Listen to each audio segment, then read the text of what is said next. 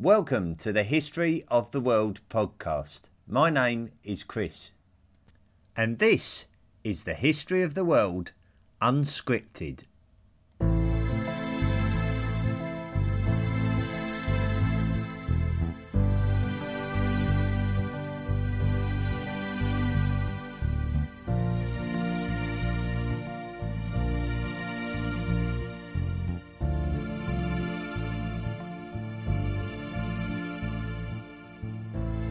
Welcome once again to this unscripted episode of the History of the World podcast, which we're publishing just due to the fact that we're not actually writing podcasts at the moment.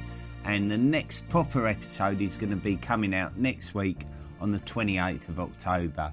And it's going to be concentrating on the development of metalwork and the discovery of metals. So something to look forward to next week. This is just my means of catching up with you, letting you know I'm still here and that the History of the World podcast is still very much active.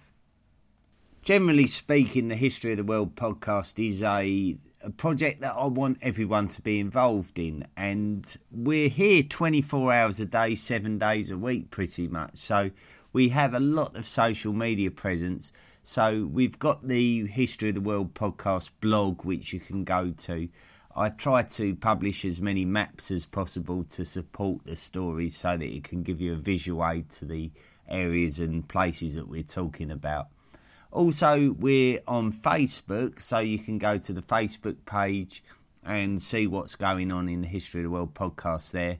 Probably the one most active place that we are at the moment is on Twitter because of the amount of associated people and organisations that actually use Twitter, and so many different new scientific journals and interesting scientific journals, whether they be new or old, are often published on Twitter, so you can actually develop more of an understanding in terms of what we can't fit in during the podcast. So the podcast we tend to aim for 30 minutes, they tend to overrun and go for 35-40 minutes. But there's often some supporting documents that you can carry on reading. So it's not just a podcast that tells you all the facts. It just introduces the aspect to you, and then you can then go and explore for yourself. So there's so much out there on the internet nowadays that you can explore and discover more about your favourite podcasts and your favourite subjects. So please do interact with that and explore. History is all about exploring the evidence and creating your own story. Subsequent to that, we do have a discussion forum, and it seems that people are shy to use it, which is a bit of a shame, really, because you should just put it out there. And if you've got an opinion, it can be as humorous or as serious as you like. So just get involved, and you can talk to each other. You can actually interact with each other all around the world. Share your ideas and knowledge, which a lot of people tend to do with me as well, you know. So I get interaction through emails of people who want to share their ideas. One person who did show a very keen interest in the material brought up in the podcast was Keegan Decker, and I've mentioned him previously in podcast episodes where he's written in and told me his thoughts, and it's very interesting for me. He's a anthropology major from Penn State University in the United States. Last time he got in contact with me, I said that he'd been contacted, and that's what really inspired me to start the discussion forum. But I didn't really read out much of the content of his email, so I'd like to do that. Firstly, he said that he'd been locked out of his laboratory, which prevented him from publishing his animated history of the American Civil War, which I'm very keen on seeing. When I was publishing the summary episode, we were talking very much about the Campanian volcanic eruption, which was the one that was contemporary with the interaction between Neanderthals and Cro-Magnon man in Europe. So when the Europeans were first coming into Europe, when the first Homo sapiens were encroaching into Neanderthal territory, the Neanderthals rapidly declined and disappeared, and contemporary with that was a volcanic eruption called Campania. Now the thing is, we can't definitely say that this was the reason why Neanderthals went extinct. It just happened. It just so happened that it happened at the same time. But how much of a influence it was on Neanderthal extinction is very much up for debate.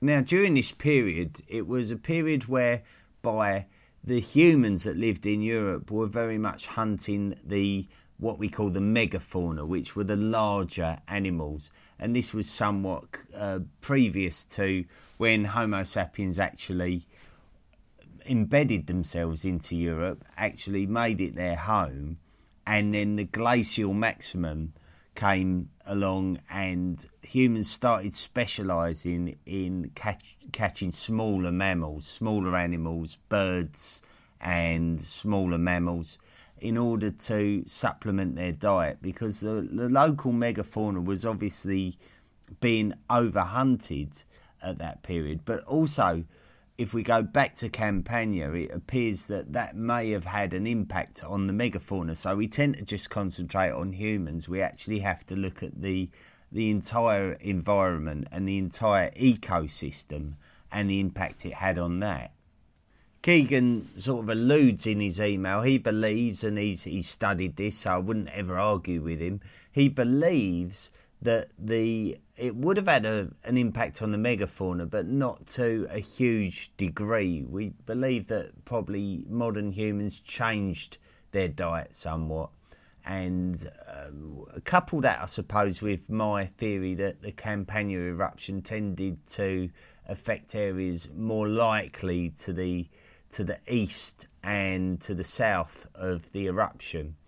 It's interesting to state that the north and the west, where we really feel that Neanderthals were very much at home, weren't affected that much. So maybe Campania it certainly would have had an effect on Europe, but not as major as some might lead you to believe. We feel, I think myself and Keegan are probably on the same page there.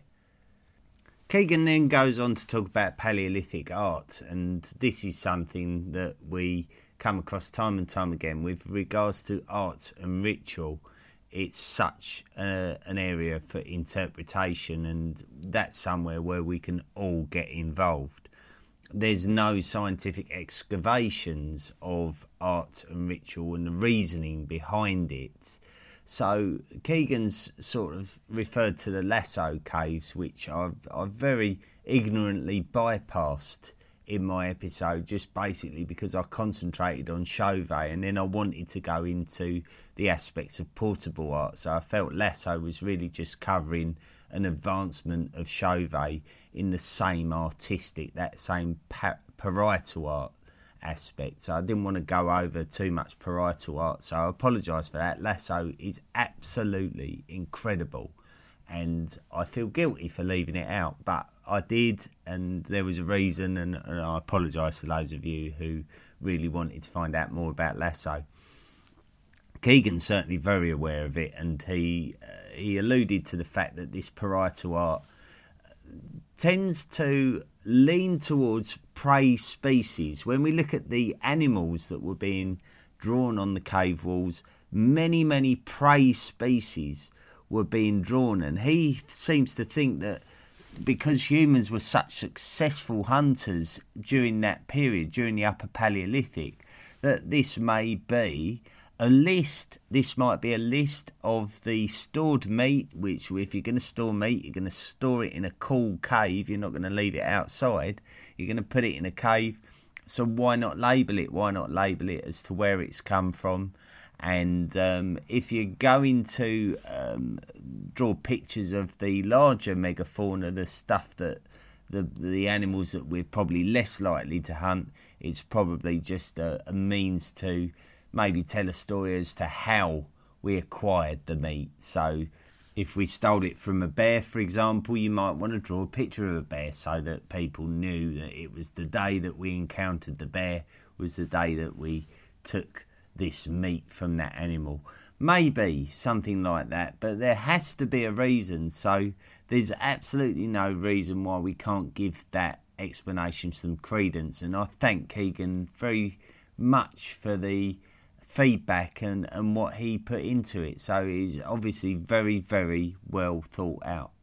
The other subject Keegan brings up is about the Venuses and why on earth we were carving women that look like big fat elderly women with big saggy boobs and all sorts of stuff.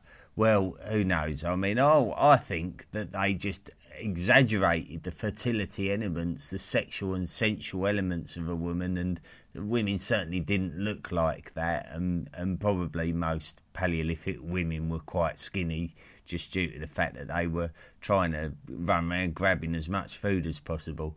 I think the fact that they're fertility symbols probably does point towards the fact that they were accentuating the sensual and sexual areas of a woman's body, just to show that that was the fundamental aspect for carving these. That it was the fertility aspects that they were trying to make sure that they were exaggerating for effect, for the most healthiest success rate in fertility. I don't know. I mean, really, it's just we're all guessing, and that's the wonderful thing about this aspect of the history, the ritual and the art is so much down to interpretation, and that's the beauty of it. I think one of the things that has led me to create this podcast, I'm completely changing subject now, to create this podcast is the work of others. So the work of others has inspired me to make this podcast. So I just want to briefly make mention of some of the podcasts that have led me to this point, that have led me to creating the History of the World podcast. My favourite podcast, I have no shame in saying this, my favourite podcast is Rex Factor, and it's basically a kind of they try and bring an element of a game show feel to history, and it really does work. It's two men, Graham Duke and Ali Hood. They come from the same county as me, funnily enough, so they broadcast out of Essex in England. Maybe the best podcasts come out of Essex in England. Maybe I can be bold enough to say that, I don't know. But certainly this one is seriously good quality podcasting, and it's very entertaining, very easy to listen to, and a lot of banter and a lot of interaction between the two men together. What they do is they review a king or a queen in each episode. They tell you a little bit about their chronology, and then they review aspects of their reign. So whether they were battliness, whether they were a very battly king or queen, then the scandal side of it, which I think Ali finds quite exciting. Then would you want to be subject to this king? So they call that subjectivity. Then they look at their longevity, how many children they had, and then they give it a grand total score. But the fundamental aspect of the podcast is to determine whether this king or queen had the Rex factor, and that is that unspeakable quality that makes them better than the other kings and queens, that makes them stand out. So they, right at the end, they decide whether this king or queen has got the Rex factor.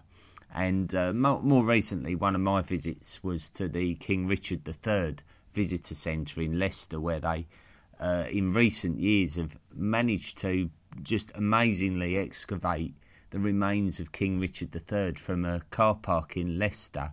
Most people in the UK, I think, who have any interest in history will be aware of this story. They just discovered him over 500 years after he died in this car park. So they built a visitor centre to commemorate him, and he is the subject, Richard III is the subject of the Rex Factor's first animated programme, which they made with the help of Tin Mouse Animation Studios.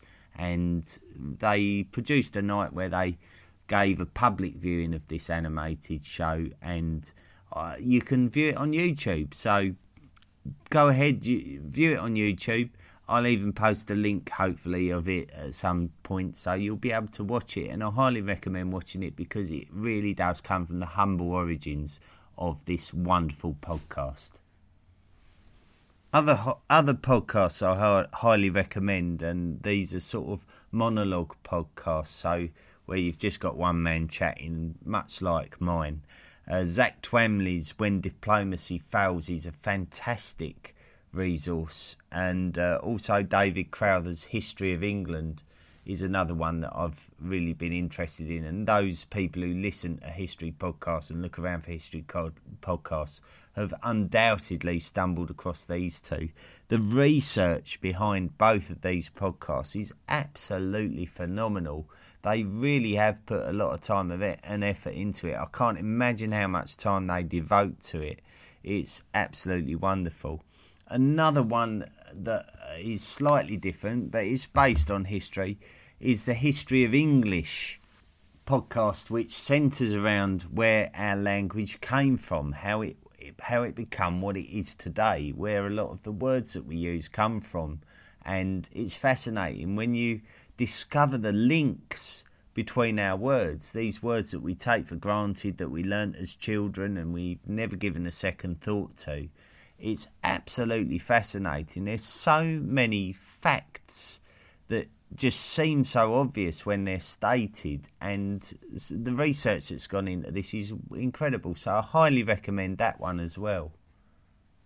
Finally, I'd like to mention the History of Ancient Greece podcast. I can't thank Ryan Stitt enough for the fact that he promotes my podcast. He's obviously stumbled across it and appreciates what I'm doing, so he promotes it.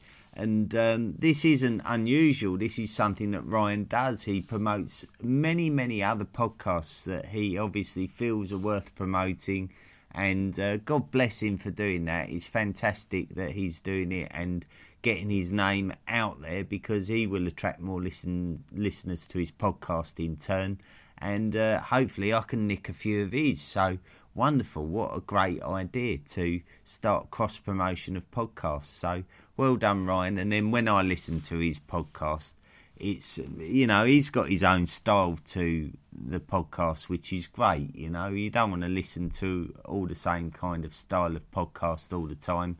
And Ryan really just sort of takes it onto a sideways level with some of the Greek epics and legends, which was so much a fundamental basis of their belief system. So really well done, Ryan. Well, that's it for this week. I don't want to keep rambling on too much. These episodes are not what you listen to me for. What you listen to me for are the actual episodes, the history-rich and story-rich episodes of the History of the World podcast. And I'm pleased to say that they'll be back next week. So next Sunday will be a new podcast, Volume 1, Episode 18, The Discovery of Metals. I'll look forward to us catching up with each other again then. So thanks for listening, and we'll see you next week. The History of the World podcast is hosted by Audioboo. It is available on Spotify, Apple Podcasts, Overcast, Castbox, Podcast Republic, Stitcher and TuneIn. You can also find it on Deezer, Google Podcasts and Radio Public.